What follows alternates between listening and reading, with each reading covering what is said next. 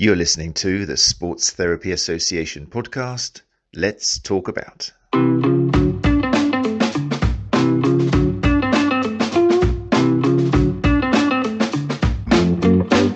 Okay, we're live. Hi people, how are you doing?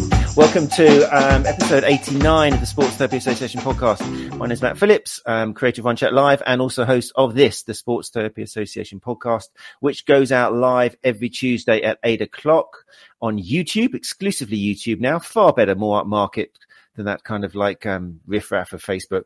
This is where we set the scene. But if you can't join us live, then you can download it as a podcast every week. And if you do, then do, as always, please leave a rating. So we are reaching the finale now, the conclusion of our month of focus on women's health. We've had a fantastic 3 weeks and things can only get better, he said nervously, as I bring on two fantastic educators in women's health. It was going to be three. Sadly, one of them can't be with us. We'll talk about that a little bit in a second. But Gráinne Donnelly and Emma Brockwell are going to be with us very shortly to end this month's focus on women's health with a look at the athletic female. But before we do that, let's just say thank you last week to Matt Scarsbrook and the woman he brought with him. No, we've got to stop saying that. I don't think it had the right effect. The idea of us calling Katie the woman was to highlight the fact, obviously, it was ironic. It was a way of showing that not all women's health is about the same thing, because not all women are just one type of woman.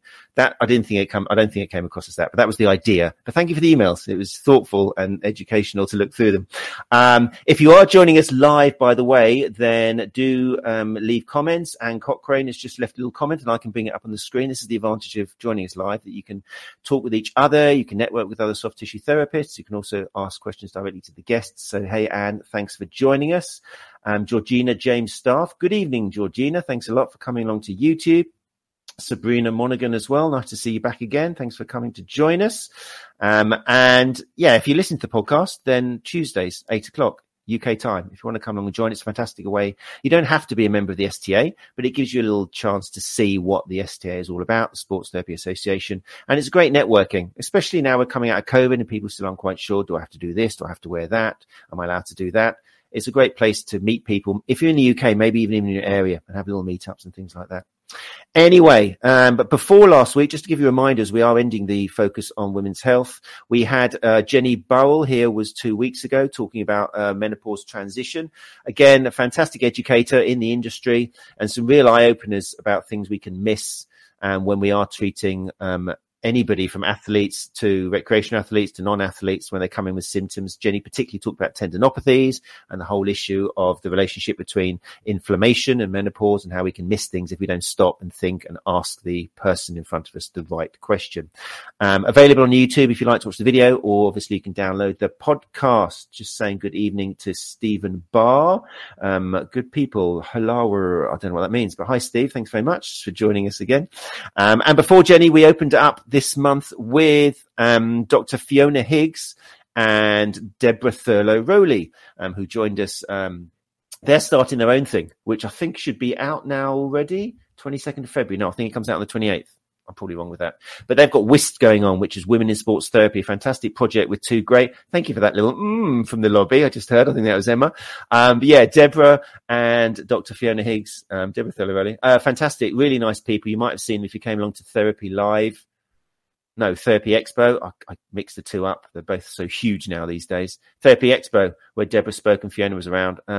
Magnificent people, magnificent educators, and they've got their own thing going on, addressing not just the kind of physiological stuff with women's health, but just everything which affects a female therapist, and indeed any therapist should need to know, regardless of the gender. So I think they kick off on the 28th. I think that's right, but forgive me if I'm wrong.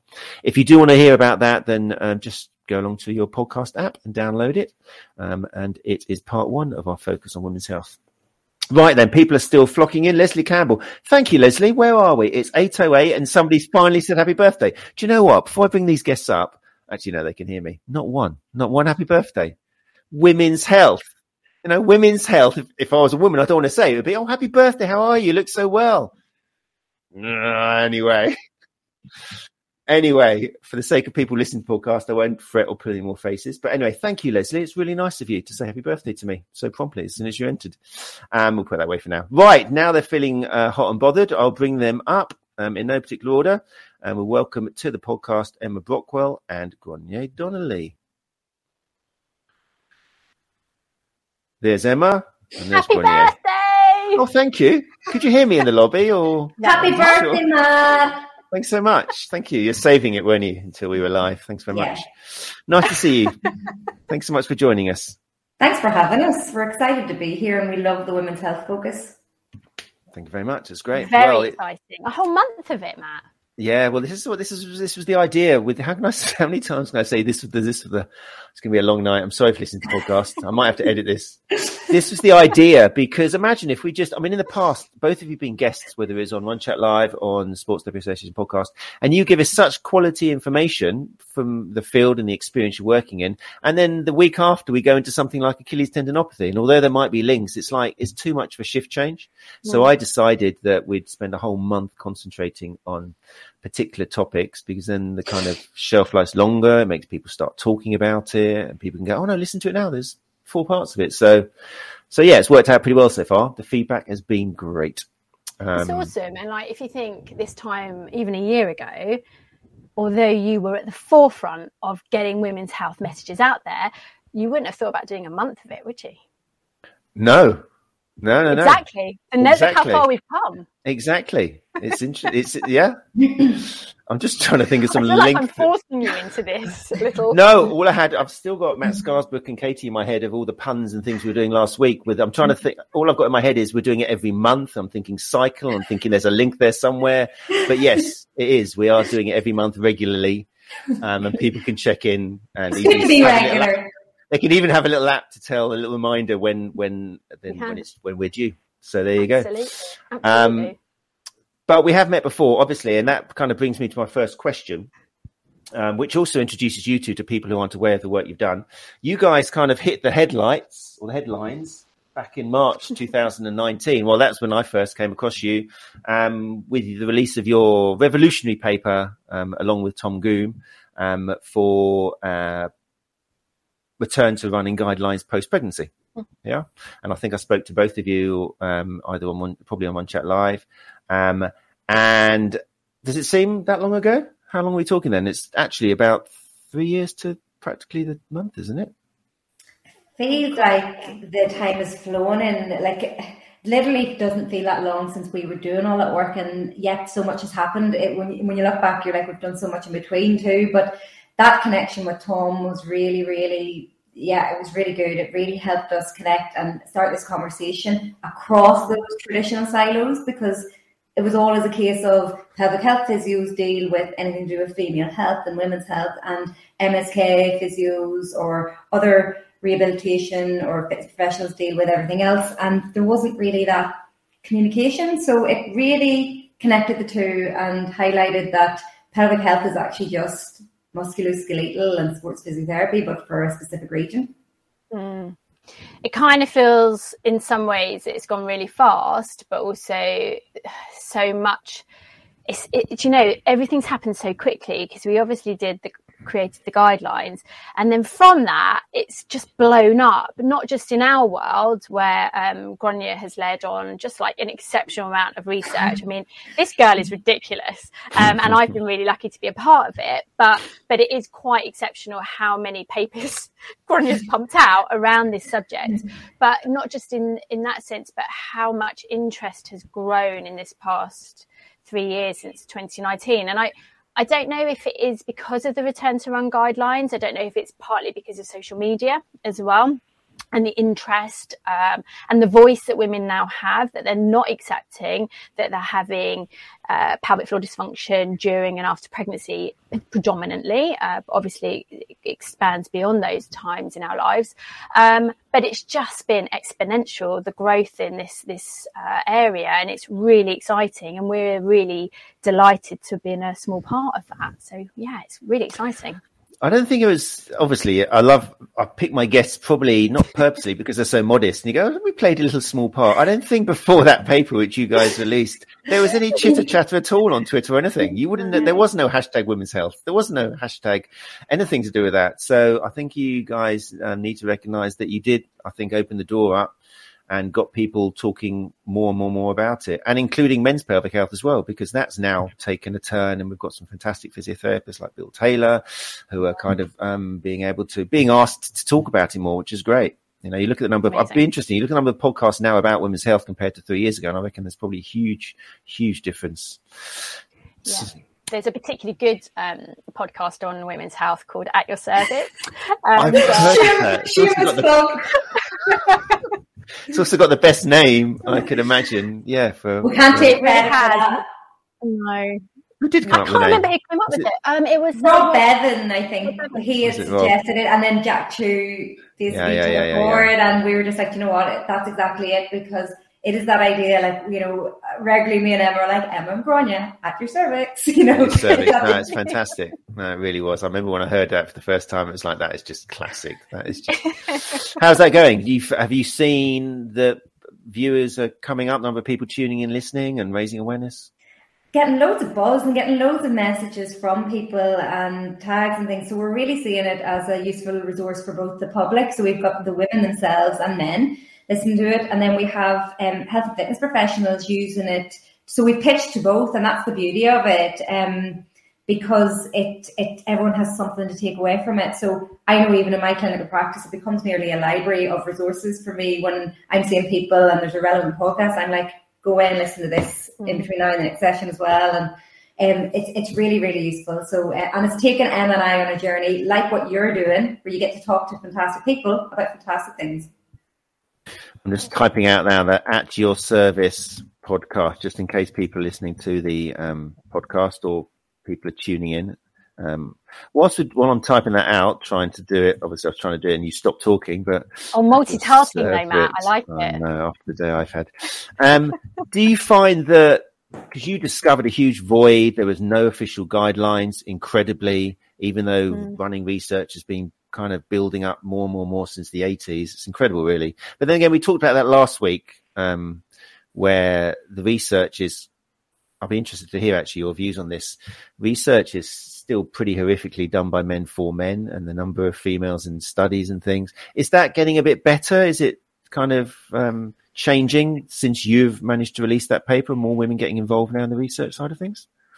Definitely getting better, but it's a really, like I was going to say, the more I dip toes in research, the more I appreciate how hard it actually is to carry out certain studies and ask certain questions and get the answers you want, because women are wonderfully complex human beings, and we can't often control for a lot of the factors that may also impact a given question at a time. So it's really, really difficult, but there's definitely more research about them, and there's definitely more studies getting through ethics to include pregnant postpartum women, because that was always an issue as well. It seemed unethical to carry out certain research studies on these women.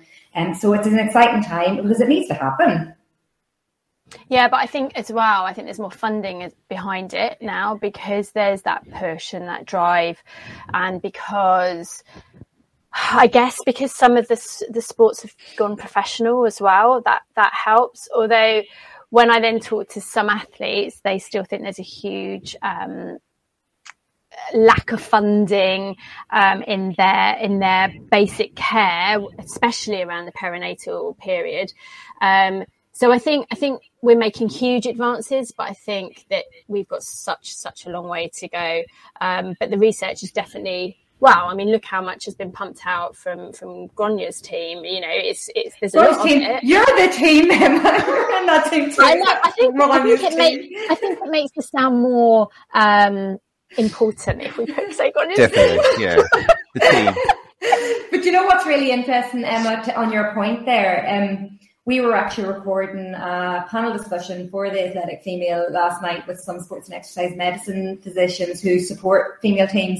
And one of the key differences they highlighted was that even the women who are playing professional or elite sports, oftentimes they're only like semi-professional or amateur, because the provisions aren't there. They're not getting a wage good enough to keep them, to let them enter full-time, whereas the male sports are getting full-time salaries. They can just, the one thing they can concentrate and dedicate their life on is their sport, whereas women are still maybe holding down a job, trying to be an elite athlete and potentially having a family. And it's mad.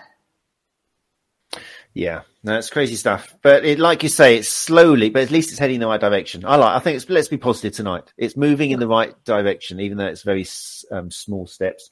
So kind of, which brings us nicely onto the course that you've been putting together probably since not long after you released the paper, really, when you started uncovering the lack of information out there. The Athletic Female, which is starting in a week, am I right? Monday the 28th, yeah. Monday the 28th, there we go. So, I mean, it's a massive subject, obviously. It's a huge topic you've taken on there. How have you managed to divide it up? I mean, it is, isn't it? How have you managed to divide it up into a course? Well, and talk to me a little bit about how you decided how to split it up. I'll be interested in the process of what do you put in this? How do you do this?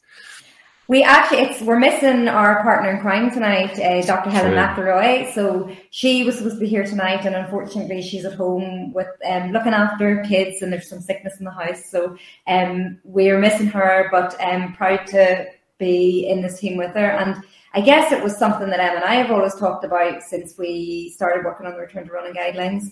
And equally, Helen's works quite near to me, and she's a sports physician sports physiotherapist. So we've always had the conversations about how there's no communication between sectors. In sports medicine, they're not learning about pelvic health, and it's nearly skipped over. And we just decided time was time, and we've got the connections and the skills to bring this together, and we decided to just do it. And we took the areas that we felt we had expertise in, and we then approached experts out there who are researching or are leading the way in certain topics, and we have got them on board. So it's a really, really exciting time. I'm learning loads from the course because I'm learning from all the experts on it. It's really, really good.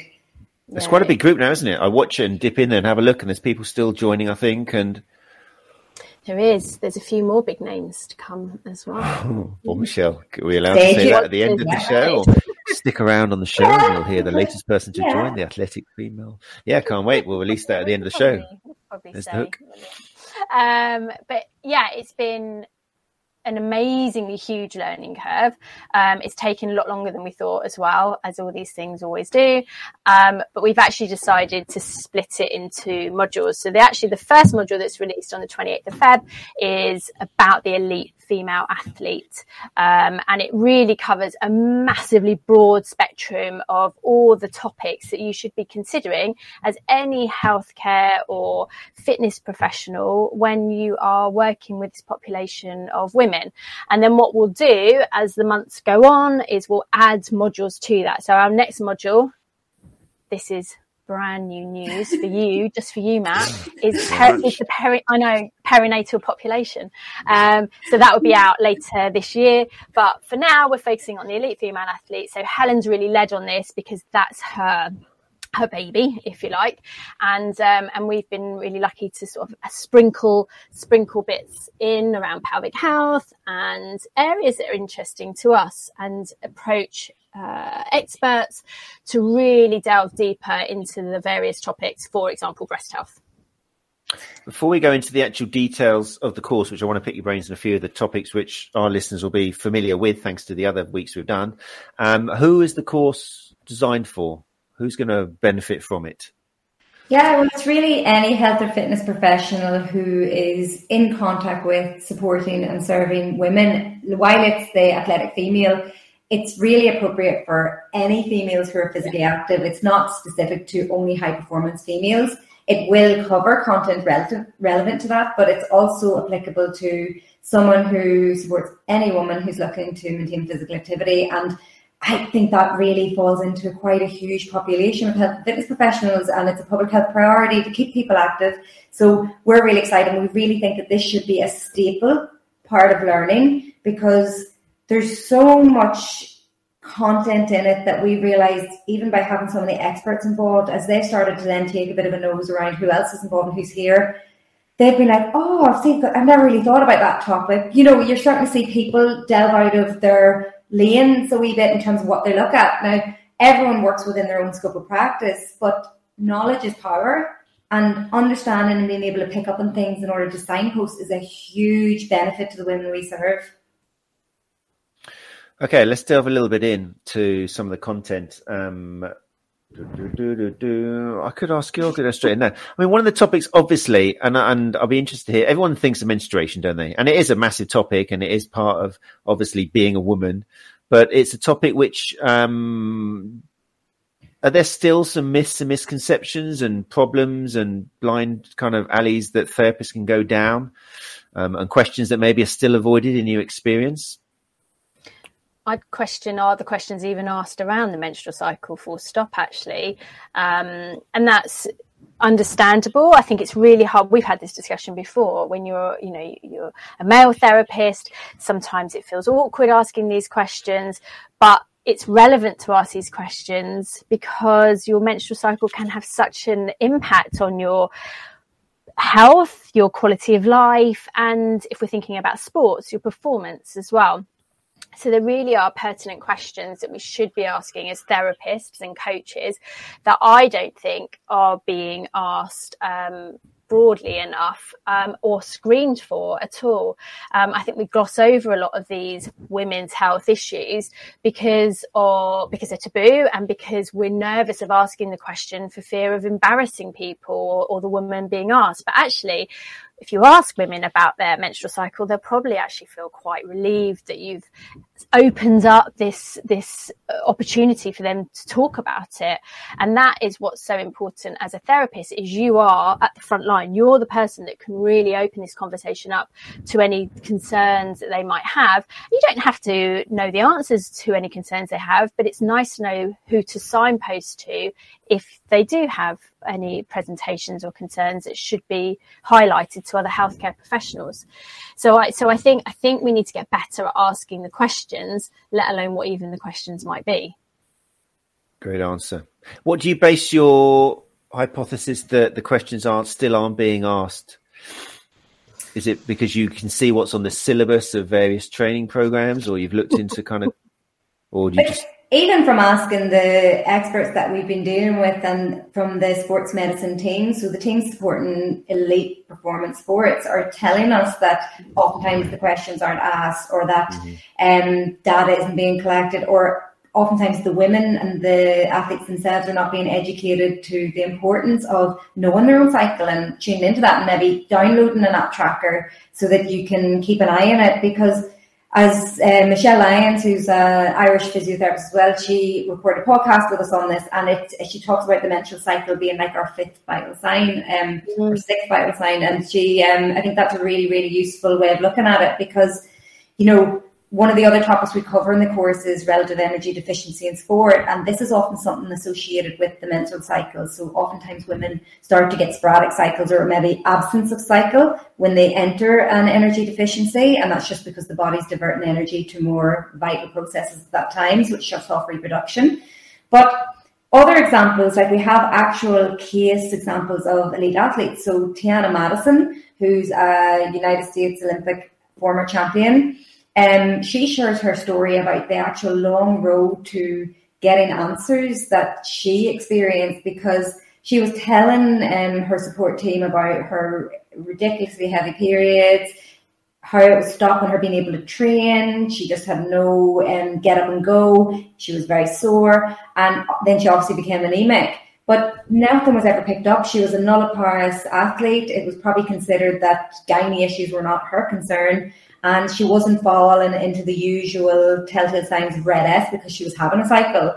So it was almost missed for so long until she ended up having an ankle injury and was in for proper tests, and then started to divulge a little bit more information, and she got diagnosed with a fibroid, which was actually very, very large, and she almost needed a hysterectomy. So, huge repercussions. May have finished her performance career if it had not been picked up, and may have also implicated her reproductive future had it not been picked up when it was. So this, to me, was baffling that she had reported it several times for a long period of time, and it just was never picked up. Incredible. I wonder whether it's more, not to go off the track too much, but I wonder whether it's more prevalent the more elite athletes get, because there's other concerns, there's financial considerations, and there's kind of that pressure, isn't there, to train as much as you can.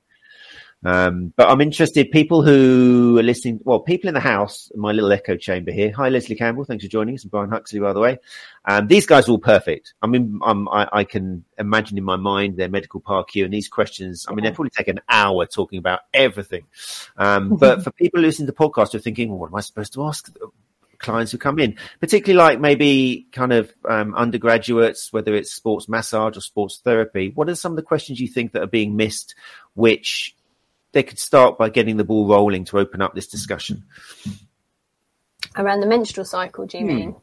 Yeah. I think ask if their cycle's regular, or what their cycle pattern is like, because obviously regular varies between the individual. It's not a set 28-day cycle. If they experience any pain or feeling unwell or fatigue when they're experiencing their periods. Is their period really heavy? Are there clots? All of these things are abnormal presentations with your menstrual cycle that, if signposted to your GP, can be managed effectively. The reality is they're just not being picked up. So just screening the basics like that, I think, is really pertinent. Would you add anything else, Gráinne? Yeah, no, absolutely agree with you. And I do think that even just highlighting to women about the free trackers, because by memory, our recall bias is pretty poor. So you really need to actually have it collected there to look back month to month to know, okay, my cycle is X amount of days long on average. So then you start to know if there's a deviation. But like she said, I can see even from Leslie Campbell's comment that she noticed a change even in her breathing and her lower limbs. Thanks, Matt, from that up. And I think this is really important, because some women will have cyclical patterns in other symptoms that are related to their menstrual cycle and menstrual health. So some women may only leak in the week before or the week of their cycle, but the rest of the month it's fine. So it's really easy to bury those symptoms and think they're not there permanently, I'm okay. But it's a warning sign, or it's an indication that something's going on there, and it's probably something that could be really easily managed if their cycle's looked into and they get whatever management they need. Yeah, absolutely. And if we're thinking of apps that you could suggest to your clients, maybe the Clue app or Fitter Woman, that they're two great apps where you can track your cycle, as in when you're ovulating, when you're bleeding, but also you can track the symptom related to your cycle as well. So there's a plethora of symptoms that you can just tick the boxes from. And actually going in with data to your healthcare professional or medical professional is really, really helpful. So as Gráinne says, it's that recall. Oh, I think I had my period around about the 28th of February. But actually having that there in a nice format on the app is really, really helpful. It's just power, isn't it? More power to sort of have someone do something about the symptoms you're not happy with. So those two apps I'd definitely download, and I think they're both free, I think.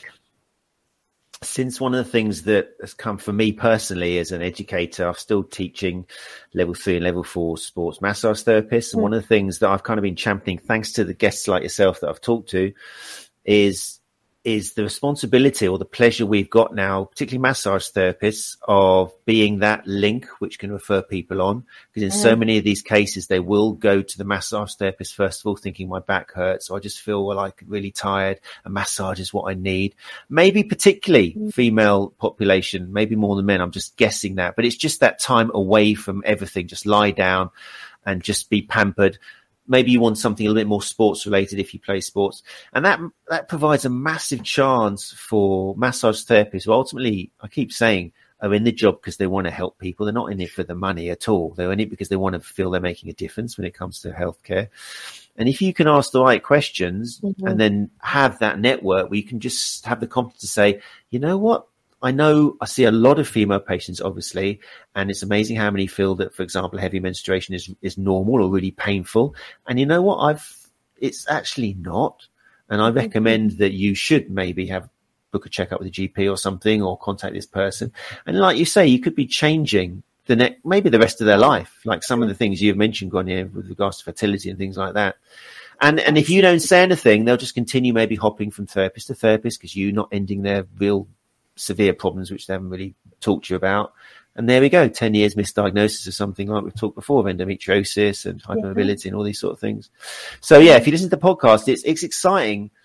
And I make sure now, because it's not on any syllabus. The syllabus for massage therapists is do your kind of, these are different manual techniques and do this and do that. But there's not any guidelines on acting as that link of make sure you ask these questions. And if they say that, yes, I am having pain during sex or something, then I need to tell them when you should, and teaching people how to have the confidence to pass that on. It's a massive thing. And it's quite exciting, I think, for sports massage. I think it's really exciting. Yeah, and I think that's what we've tried to provide within the Athletic Female are infographics. So we're hoping that people will feel comfortable to print them off, in their clinics, put them up on the wall, so that then can encourage women just to look and say, oh my goodness, that's the symptom I'm having. I'm going to mention that to my therapist when I see them. But also screening tools as well. So, we've provided that as part of the package, if you like, so that it encourages you to really ask the right questions and feel confident that by asking those questions, you're going to be signposting them to the right clinicians that are going to help women. And I work with an amazing massage therapist in the clinic that I started working in recently. I'm going to plug it, Butler Physiotherapy in Guildford, and Jenna's amazing, and she's getting better and better at asking the questions, having the confidence to ask these questions, signposting into me, and then you just get this really lovely multidisciplinary collaborative approach to this lady's care. She only came in for sports, what she felt was a sports massage, but she's getting that holistic approach to her care, and that's magic. That is potentially life-changing and really exciting.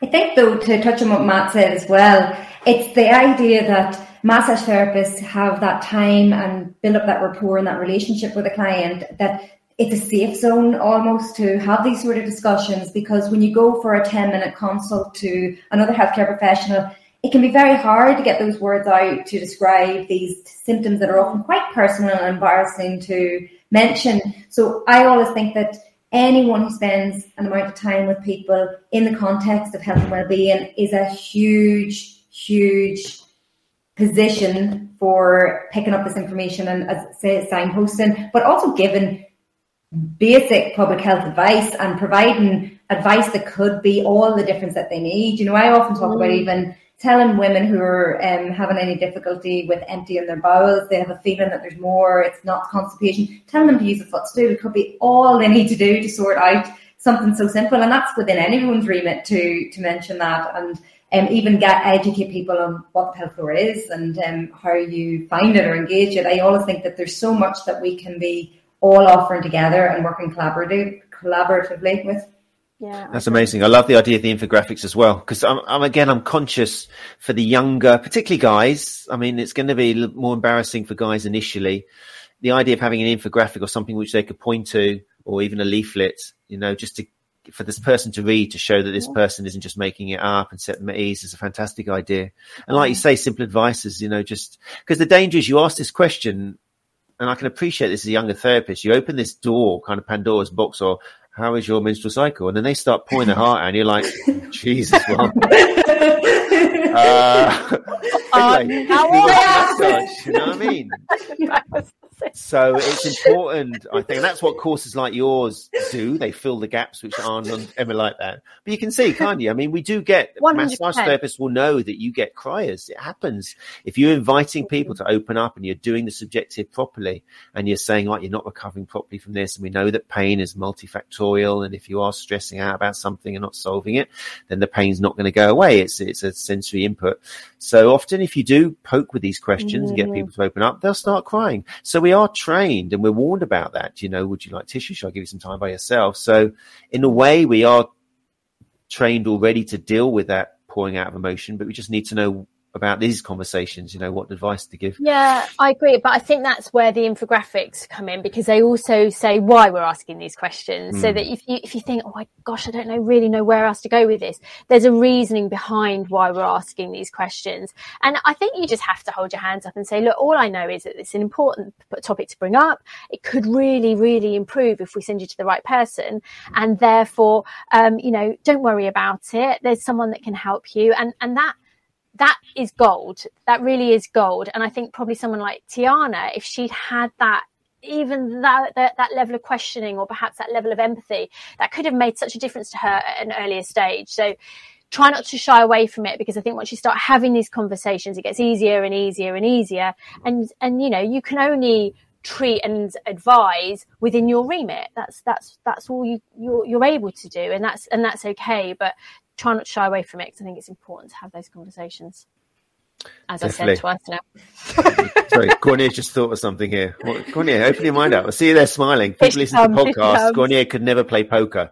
She's just sitting there like a Cheshire cat, thinking of something.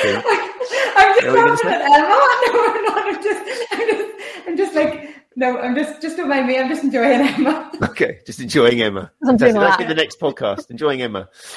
So, right, let's get into the content of the course then. So we've gone through menstrual cycle. Let's take it a little bit. Well, let's talk about, because I saw on talking about moving on from that, teenage female athletes. Let's talk a little bit about that. What are some of the misconceptions or myths that sports therapists might not be taking into consideration when a teenage female athlete, which happens quite a lot. Parents do love taking their female athlete to a sports therapist thinking they need a massage, and then you listen to what they're doing and the amount of their training.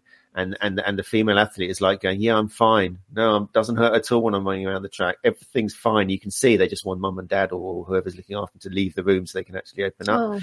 You know, it happens a lot for sports therapists, especially when their kid's showing, that's a horrible term, when the young adult is showing promise and talent. So, yeah, what are some other things we need to take into consideration with particularly female teenage athletes? I think that this is the population, it's common. We've mentioned relative energy deficiency in sport already, but we really need to be mindful of this population, because oftentimes they really are potentially overtraining. And it's a really vulnerable point in our life, and that transition towards adulthood things are changing. It's hard to get your head around, and females become very body conscious. And I think it's a time when we are at risk of, I suppose, trying to, it depends on the type of sport that female's involved into, trying to fit into certain ideal aesthetics and things. So we have to be very aware of, are they fueling their body for the demands of the training and sport that they're trying to do? Do they understand the importance of that? Are they tracking their cycle? We need to be starting and educating early on. And even if they are not showing signs of anything like overtraining, it's educating them then at that point to go, it's really important, from a young age, as soon as you're getting your cycles, you should really be tracking them and know your cycle, because it tells you so much about your body. If you start to infiltrate that at a younger age and they start to hear it time and time again, it becomes the norm, it becomes established, it becomes public health. Whereas at the minute, it's very much a taboo, it's skirted over. And women don't really know what these female health issues are until they are faced with symptoms that are problematic enough for them to actually enter a service about them. And that's years down the line. It's not as soon as they notice a niggle or a change. It's years of suffering in silence until it becomes bothersome enough and they access. So I think, is it 7 years, Emma, usually in terms of urinary incontinence, or is it longer than that? 7 years, isn't it? Or any urinary incontinence. Yeah, 7 years, yeah. Yeah, so that's quite a delay. I was going to add. go for it. The only thing I'd add is pelvic health of these athletes as well, because we do see, unfortunately, pelvic floor dysfunction occurring in young nulliparous female athletes, women who haven't had children, but teenage girls who potentially haven't had children. We do see pelvic floor dysfunction occurring, and yet we presume that because they haven't had babies yet, that they wouldn't even nearly have any pelvic floor issues. And typically we'll see urinary incontinence being the main issue, but I think that's possibly because we have the most evidence around that particular symptom. And women who are younger girls who are partaking in strenuous physical activity are 3 times more likely to to leak urine. And unfortunately, that symptom is a symptom strong enough to become a barrier to physical exercise. It stops girls exercising because they're embarrassed about it. You know, for a while they might pad up, wear darker leggings to mask their symptom. But after a while, like most musculoskeletal injuries, these symptoms get worse. And so it gets to the point where they just think, oh, stuff this, I don't want to do the exercise or the sport anymore. So we're losing women to pelvic floor dysfunction, and we don't need to. I really strongly believe we don't need to. But what we're not doing is educating them at all about their pelvic health, which is bonkers. You know, why aren't we addressing this really important muscle? Why aren't we addressing the muscles around it and ensuring that we're doing some strength and conditioning to help this muscle cope with the demands that the sport's putting on it? So I think it's imperative that girls are being screened for pelvic floor dysfunction. I really do.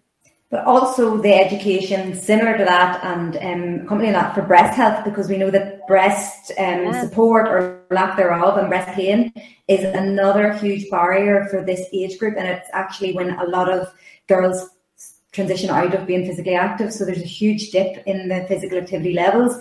The other thing is, and which I had never thought about, but until we got speaking to some of the experts who are contributing to the course, things that are happening in a lot of elite performance sports, depending on the sport, is like uniforms are very dictated. So they may have a certain shape, they may be a racer back, but maybe that woman or female athlete has breasts that demand support that doesn't fit with a racer back. So there's all these things about like, there's no variation or choices in a lot of the outfits that they wear in sports, which is mad.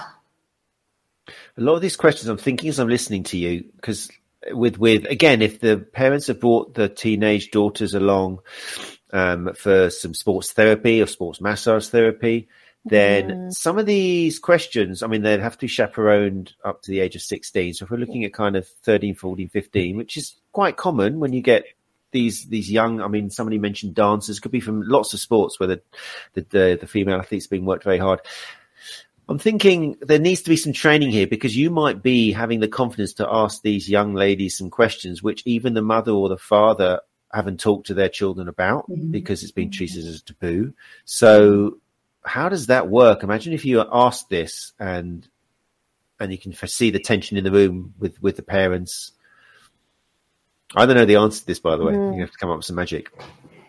I think it's a really good question, because not to use this as a get out of jail card, I don't treat young athletes, so I'm just trying to think how I would approach it. But I think if we're trying to establish a reason for why we're asking this, for example, breast pain, exercise-induced breast pain is the fourth leading reason girls stop exercising. I think if as a parent myself, if I was asked this question and said, we're asking these questions because we want to make sure that you're performing to the top of your ability and you're comfortable when you're exercising and you're enjoying it. And so some of these questions might feel uncomfortable, but let me tell you, if you are experiencing any of these symptoms, they're unfortunately very common, but they're not normal. And there are people that can help you address these symptoms. So I think if you're sandwiching it with a reason for why, and also a reason for why it could help you improve, then as a parent with a daughter, that for me would feel comfortable. But I appreciate I'm a pelvic health physio who's very exposed to all of these questions. So perhaps that dulls my sensitivity around this area. I don't know, how else might you think, Gráinne, of addressing it? Because I appreciate it's difficult. I think even like you've mentioned already, the infographics we've created touch on topics like this here. So you could have that displayed either in a waiting room or toilet. Yeah. A toilet's a really good time when people actually stop and look, where they might be afraid to be seen to be looking at a certain poster in a public setting. But it's also, as Em said, I even like the context you give an example of at the beginning, Matt, of do you know it's actually really common for women or young girls to experience breast pain, or do you know it's really common for girls to drop out of sport? And do you know what one of the main reasons is? It's actually how supportive they are in their clothing. Like, you can tape around it and be a bit more generic and get a feel for it, or simply give them information. Like, you know, there's the Treasure Your Chest information resource in the UK here, created by one of the leading researchers in breast pain and things, Dr. Nicola Brown and their team. And I think that it's really, really important that even just giving them information or a leaflet or writing it down, let them go look it up and they're going to get information. It's just exposure almost. Yeah, or even if you believe to be seeing them more than once, I wonder if you almost create an information pack full of these infographics, as you said, the leaflets, and you let them go away with it. Have a look at this, have a think. If there's anything within that you want to discuss with me, or you want some help being signposted to the professional that can help you, then I'm here to talk next week. And maybe it doesn't all have to happen on that first session of seeing someone. Maybe it's once you've built up a bit of a rapport. I don't know. I think that's brilliant. No, I mean, and I think the answer is the confidence. The way you said, I'm not quite sure what I do. And then bam, you just went into like 2 minutes of that's exactly what someone needs to say. And anybody would feel at ease if you just blueprinted that and gave credit to Emma Brockborough.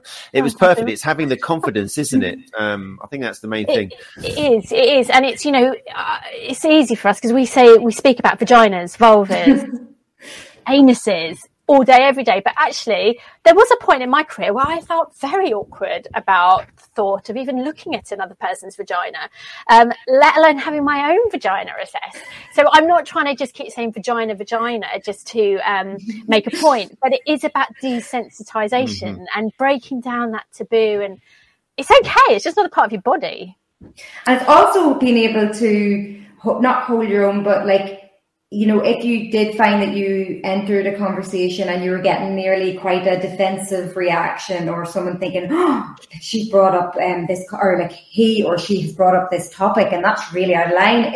It's being like, oh, no, actually, this is really important public health information, and it's really essential that we actually do break down the barriers to young girls and females of all ages accessing this information. And be confident in your scope and remit to provide that public health knowledge, because if you feel like, oh gosh, no, I shouldn't have brought this up, it nearly sounds like you have done something wrong, whereas this is legitimate public health information.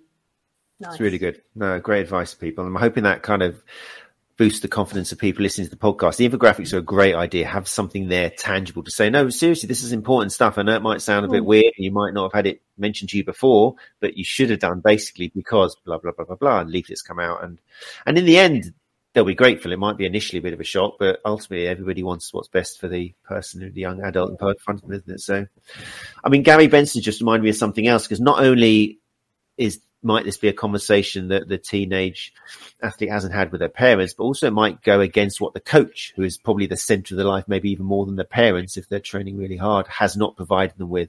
Gary makes a point here. Gary Benson, founder of the Sports Therapy Association, says in local club sports, many head time serve coaches still coaching where no reasonable adjustment to training load or competition expectations made for the female athletes. So a lot of coaches are still quite behind as well, especially if they're not keeping up to date.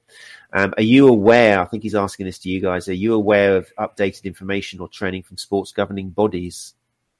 There's definitely a shift in this. There's definitely more interest. It's they're definitely aware that they need to make female athlete specific strategies and approaches, and it will come from the top down, as we see that it's nearly those bigger, more established governing bodies will see things first. So we're seeing things like the Institutes of Sports are really doing a drive, UK Sport are doing a drive, and it's maybe more focusing on the perinatal population at present, but it's just that fact that the female athlete is on the radar, and that they're understanding that there are these nuances to considerations for the female athlete, and they are not small men. The fact that there's more and more research coming out means that there's going to have to be something, because when we have the research, we have a level of accountability in some regards, because we now know more information about this population. So we need to be doing the best evidence-based practice. But that's one of the main reasons we've created this resourcing course, because while research is coming out, it's coming out at quite a high pace, but it's not translating into practice yet. And while that delay is there, females are suffering and getting, they're not benefiting. So we're trying to make sure that people can access this so that they're getting the evidence-informed information and they can start implementing their own strategies. Fantastic. And so also it's a case of, if you are, because I'm just so conscious where if you become a more evidence-based therapist, chances are you're going to go against what a lot of these athletes are being told by other parties and reading elsewhere, and that can include the coach. So yeah, again, it's great to have a leaflet or something, or a website or a course that maybe the coach might have a little look on. They'll be angry first of all, particularly if it's some kind of 60-year-old track, running guy. I know what these people talking about. I'll just send around, blah, blah, blah. But if they've got somewhere to go along in their own time when they're at home with a pipe and slippers, then they can go, that's interesting. Because ultimately these guys want to get the best out of their athletes. So everyone wins at the end, don't they, by getting more evidence-based? Yeah, absolutely. 100%. And I mean, you've also got, although I think more work needs to be done with the EIS, the England Institute of Sport, but they have got their Smart Her project, which focuses heavily on menstrual health and breast health. And that's really important that these governing boards are starting to take this on board. So as a coach or a therapist, I think you can tap into certain parts of those programs to find out what's being said, and it's all evidence-based. So as a coach, you should feel confident that the top of the tree is starting to really take this seriously. So therefore, you should really be starting to take it seriously. That's really cool. We'll make sure links like that go into the show notes, which will be on Podbean or on the Sports Therapy Association webpage. Right, I can't believe it's already 8:54. Where has this time gone? Goodness. I'd forgotten how much I like you guys. It just time flies. And you got so much to say as well. No, I forgot. So let's move on to, we've mentioned the Red S. We've mentioned, what else? Running out of time. So what's another thing to talk about? Perimenopause. I was going to say diastasis. We're going to touch on the what? The we were going to touch on the perinatal population and perimenopause. Let's touch on the perimenopause. Okay. Because we did have a chat with Jenny Bowell a couple of weeks ago, with regards particularly to tendinopathies and things like that. So yeah, it'd be interesting to build on that. Yeah, perimenopause and athletic female. What do you guys go into on the course? Oh, well, we haven't got to that module yet. But we know what we're planning. But what you're planning? Yeah. Do you know what? We will be talking about tendinopathies, including hamstring and gluteal tendinopathies in particular. But we will also be talking about the telltale signs, because oftentimes menopause is one of these things that people just think it's a few hot flushes, periods start to change. It's not as simple as that. And a lot of the signs are signs that women be struggling with for quite a long time that go unnoticed, and there are reason to be other things. Actually, Emma did a fantastic podcast as a guest on another podcast recently about her own sort of experience. And it was eye-opening to listen to, and just how easily that people can be fobbed off, because you're someone who's really informed, Emma, and yet you find it quite difficult to navigate. Really difficult. So I'm 43. I was. Never. Yeah, I know. I don't look it. But sorry, I thought that's what you said. But sadly, I was 2 weeks ago. And congratulations! Happy birthday to you! Thanks.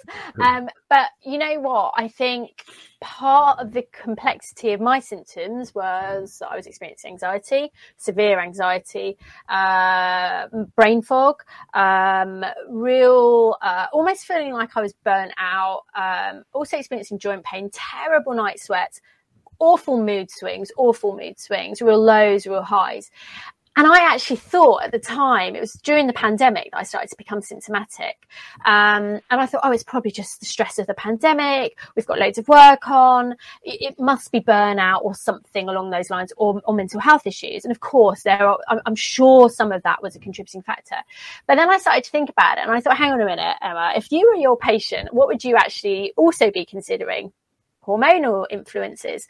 And so I went to the doctor, NHS doctor, lovely doctor, fobbed me off though for potentially having perimenopausal symptoms because I was 41 at the time, and in their mind I wasn't old enough to have these symptoms. Well, you can start showing perimenopausal symptoms from the age of 35. You can actually have them younger, unfortunately, but that's unusual. And the reality is women need to be aware that this can happen so that then they can act on it as soon as possible. I think truthfully it took me a good 18 months to get a true diagnosis of what was going on, and although I knew it, getting that support was quite difficult, and I ended up being in a very lucky position where I could go down the private route, and oh my goodness, it was such a game changer. I'm on a small amount of HRT now, and interestingly I had long-standing hamstring tendinopathy, which maybe N equals 1, but lo and behold, it feels an awful lot better since I've been on HRT. So, you know, it's still a work in progress. I'm still not 100%. But you know, it's made such a difference to me. And yeah, as Gráinne said, I'm a women's health physio, and look how long it took me to get to that diagnosis. And so what we really want is for the athletic female course, once that perimenopausal module is out, so that we as healthcare professionals and coaches can help signpost women much sooner. And honestly, over the past year, there's been better resources. Dr. Louise Newson, who is incredible, has created the Menno charity. She's got key celebrities like Davina McCall involved, and that is where the messaging is changing, because women are talking more and more about these symptoms. And I'm damned if women are going to get to my age and live with the symptoms that I was living with, because honestly, there were days where I was so low, I really didn't know what to do. And I'm just really grateful that I was able to access something like the Newson Clinic, but women should be able to access this readily and freely on the NHS. So yeah, I think it's just a very important time of our lives we need to talk about more. Again, so 18 months, you say, of moving around from consultant to consultant and racking your brain. Yeah, that's pretty scary. Oh, it wasn't good. And also, sorry, I'm waffling now, but no, you keep going. I had really awful breast pain. And I remember talking to Gráinne about it, and I said, oh God, you know, I'm going for a mammogram now. We're thinking, I did actually think I had lumps as well. And, yeah, I was really, really anxious about it. And they just, you know, great. They reassured me. I'm really grateful that I had the mammograms and the checks, but it was all related to my change in hormones. And it was actually really quite a frightening time. And I didn't want to, I was scared that I was getting dementia. I couldn't retain stuff. It still happens from time to time, but it's better.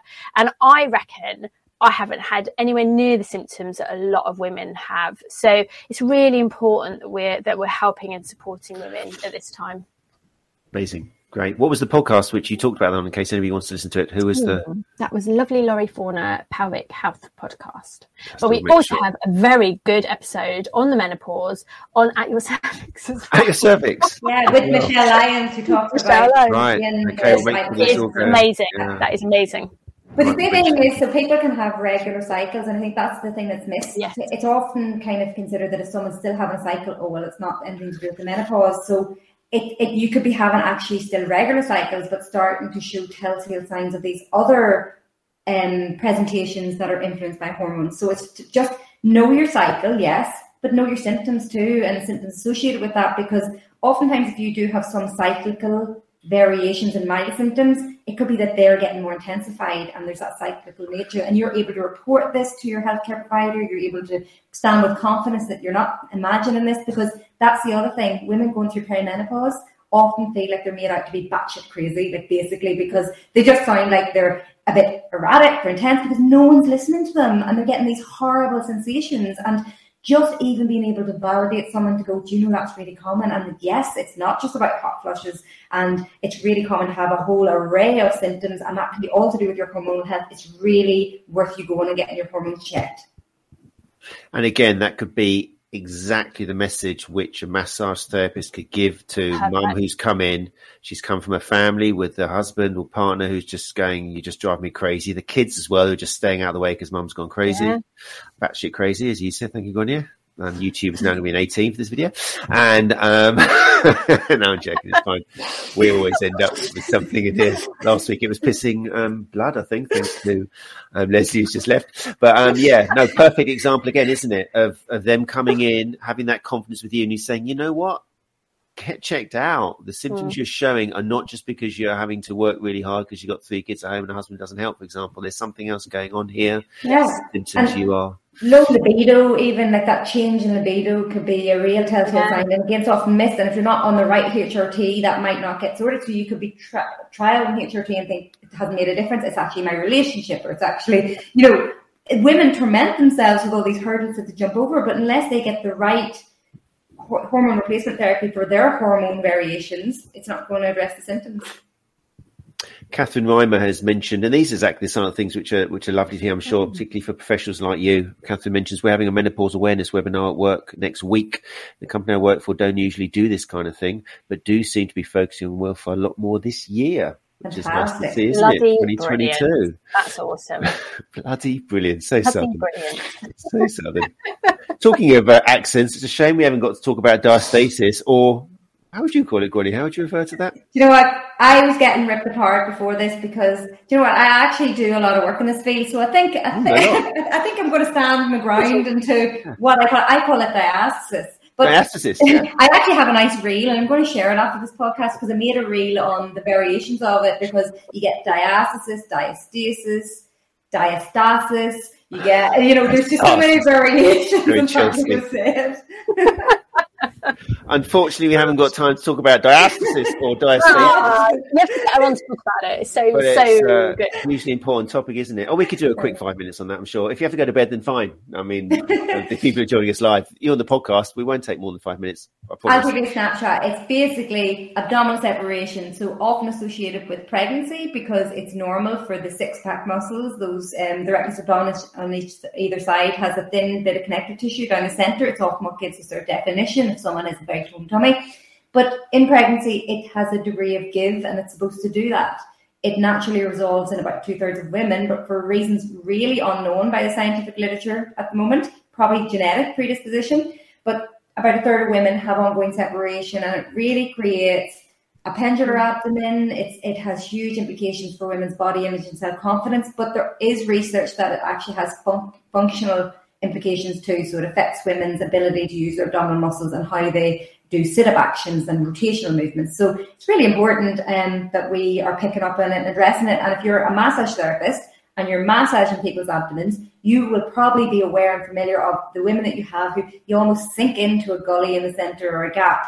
And that is something that is very common, and it can be something that you could signpost women to information about, or maybe if you're a sports therapist and you do rehabilitation, it's really good to get targeted rehab and load that area to see if it can make a difference. Yeah, you've said exactly what I was thinking. It's bound to be something which massage therapists are going to come across with how common it can be. And probably also a place as well where a lot of women maybe feel ashamed of it, maybe stay covered up and because they don't understand it, or then it's somewhere where you can educate in lots and lots of different ways, not just to say don't be ashamed of it, and you can show some great photos of Stephanie Vostein Bruce, isn't it, for example, the runner from Hoka on Honor and that, and some other athletes have done the same thing. That's why it was worth mentioning. And knowing, again, what advice to give, whether there's some advice you can give within your scope, or whether it's a case of directing them towards somebody who can. Because it doesn't have to be that way, does it? And in fact, you could give it before, couldn't you? Because as far as I know, there's exercises you can be doing during and straight after pregnancy to avoid or to delay the amount of separation or help it come back together again, rather than just leaving it and feeling shameful for the rest of your life. So I think the biggest thing around it is fear, because there's now so much information on Dr. Google that women are afraid of moving because they think they could do one wrong exercise and split their abdominal muscles open, which simply isn't true. So actually giving people the permission to move and telling them that it's something that is valid for them to be aware of and to get rehabilitation or personal training or some element of exercise for, but they don't have to fear it. And I think that's a huge message to get out, because, again, it often becomes a barrier to women being physically active. And as massage therapists, if you're seeing someone either who's pregnant or after pregnancy who's getting up and down of the treatment couch, you often see a dolmen, like a pointing sort of move shape of their bump or their tummy after pregnancy, and that can be a real telltale sign. So, again, really nice conversation opener at that stage, particularly if you're still pregnant, to go, do you know, it's really common for women to have separation. In fact, all women have a degree of separation towards the end of pregnancy, but you should make sure you get that checked afterwards. Oh, she's brilliant at it. And I think, if you ever wanted to delve deeper, Gwenny's got an amazing course on diastasis. Well, I'm sorry, but amazing. I know. I'm not very good at this normally, but I think I'm on board with marketing things. I'd highly recommend that. But I just think, as sports massage therapists, if I base myself on what Jenna's doing, you know, she sees women with C-section scars. If you're any therapists are doing scar massage, you're in a great position to you know, pick these up, and it can make such a difference to women because it just so horribly affects their confidence. So, you know, if you can say, oh, you know what, if you go and see a pelvic health therapist or an MSK physio who specializes in this area, that they can help you rehab. And I just so often think that with women's health conditions, we're just expected to put up and shut up with it and just accept it to be a natural consequence of having babies or getting older. And it just, that narrative has to change, and you as therapists are in a real place to help make that change and really change a woman's life. So I'll shut up. Big. No. I think that's really summed up probably what the whole month of chats we've had with industry experts like yourselves has been, is massage therapists in particular, people who are laying your hands down on someone for an hour because they've come in pain or discomfort, fatigue, and need that time and connection. There's so much you can do it's literally to change that person's life potentially, and therefore all the people that person has to live with, you know. And it's not just that person, it's the dynamics as well that person lives in. So yeah, it's pretty huge. It really is, as will be the list of show notes with all the plugs from Emma this week. You send them all to me on an email. I'll make sure they're all there on page 2. Can I add one thing? Because funny, just when I'm thinking about this, it's not a plug, don't worry. I find, as Emma's mentioned about the sports therapist or the massage therapist she works with, and you know, within this field we all have contacts, but find your tribe as such, find people in the field, because it's actually not tough. Anna Maria is someone who we are in contact with quite regularly, and you know what, we always have discussions about pelvic health related stuff. So it's nearly, if there's a query, is this something the pelvic health physios would deal with? Yes, absolutely, because she's screening and picking up all this stuff and has that rapport. So don't be afraid to reach out to someone and ask, do you know what, I'm thinking of telling this woman to go somewhere, is that the right place to go to? Yeah, sure, or no, go here. Like, that's what we all work in this community together. Absolutely. And it's really exciting as well, because historically massage therapists have seen themselves as the bottom of the food chain, and well, not even a chain, they're just disconnected. They're kind of this weird thing that happens behind closed doors, which the rest of healthcare don't want to know about. But if you are listening to the right people, for example, Sports Therapy Association podcast every Tuesday, 8:00 UK time, then you're going to have far more to be able to say to these healthcare professionals. Well, they go, oh my God, you're asking people these questions. That's amazing. And on a business model as well, because it is a business at the end of the day and you do need money, then you'll get people being referred to you. So if they know that you're aware of these things and confident and ask these questions. I mean, how many times a pelvic health specialist is going to say, you know what you need? You need some you time. Go to this massage therapist. They'll look after you. They've got the confidence. You'll be able to continue these conversations, et cetera, et cetera. So there's a great business model there as well. As soon as you start focusing on what the patient needs as opposed to what you've got to give them and all the kind of tools you've got. So yeah, that's good. It's very emotional. Very. Isn't it just? Yeah. And it's your birthday and you sound more bunged up as the night's going on. Oh, tell me about it. It really is. Need a Lemsip. Oh dear, I don't know. I'm allowed hot whiskey. I'm doing this sleep study, and I have to do this questionnaire, and on the questionnaire it's got things like, you know, did you take any medication today? So I'm purposely not taking any medication because I want to see what the effects of not having caffeine are. So I've literally been avoiding anything. It asks, have you had any cannabis today? Have you had any nicotine today? Honestly, my life is just so boring at the moment.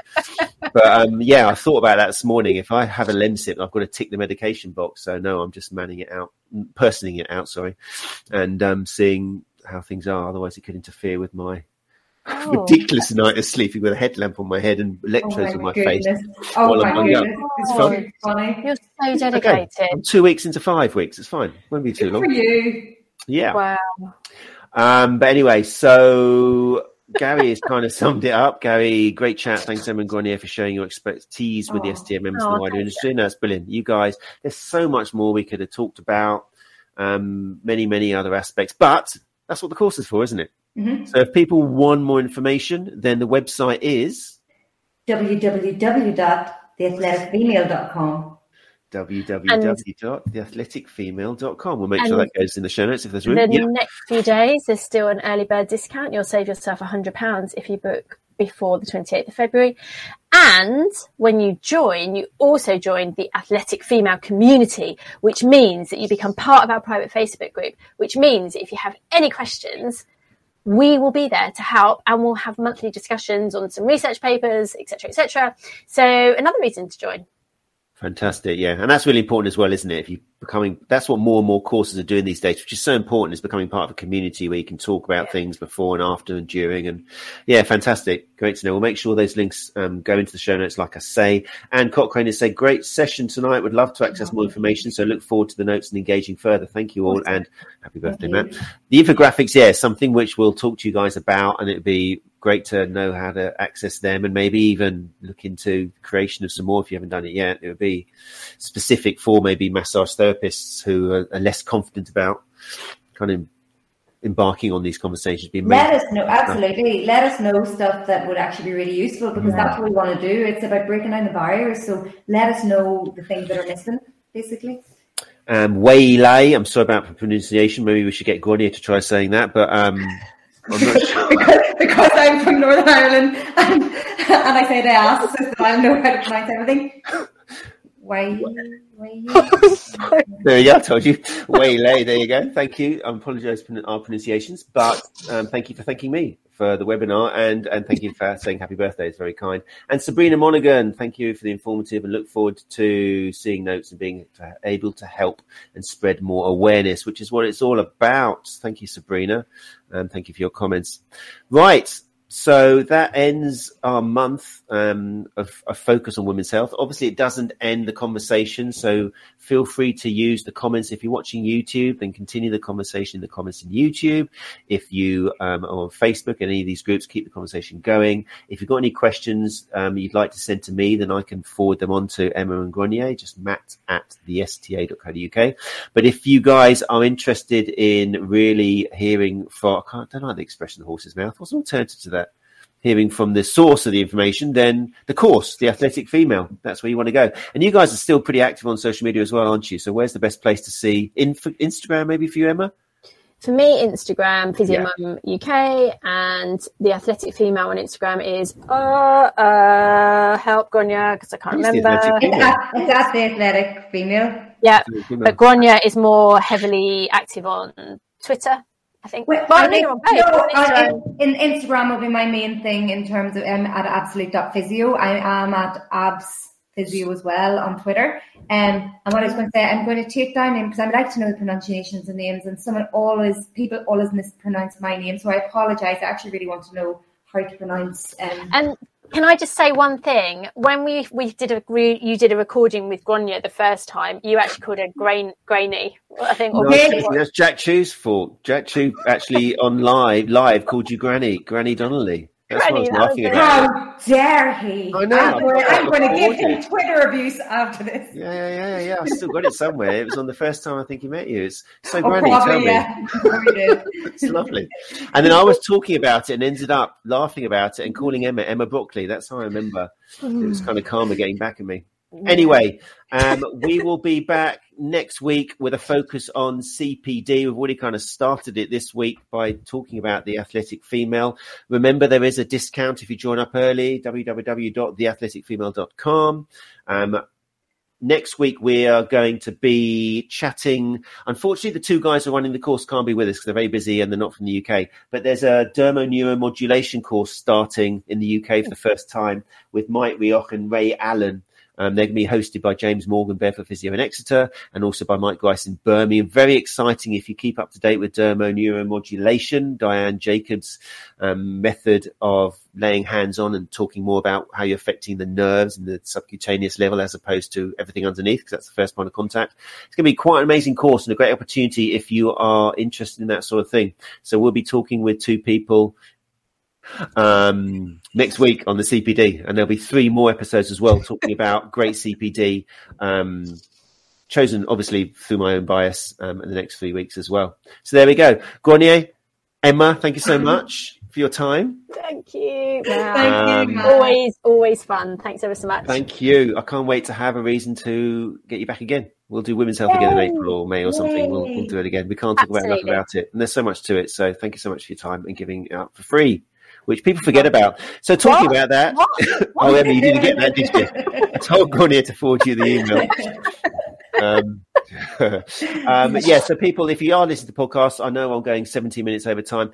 the only way you can repay us is by leaving a rating and a nice little comment, because then quite sincerely it means the podcast gets advertised more on Google, which means the message and the great information being put out for free by our guests gets out there more, which is what it's all about. It's all about sharing the good word and getting awareness of these topics. So if you enjoyed tonight, then please leave a rating, particularly on Apple Podcasts. We'll be back next Tuesday. Gráinne and Emma, don't go away. I'm just going to shut down so that all the people in the live lounge have to disappear. And we'll see you next Tuesday. Bye. Bye-bye. You're listening to the Sports Therapy Association podcast. Let's talk about.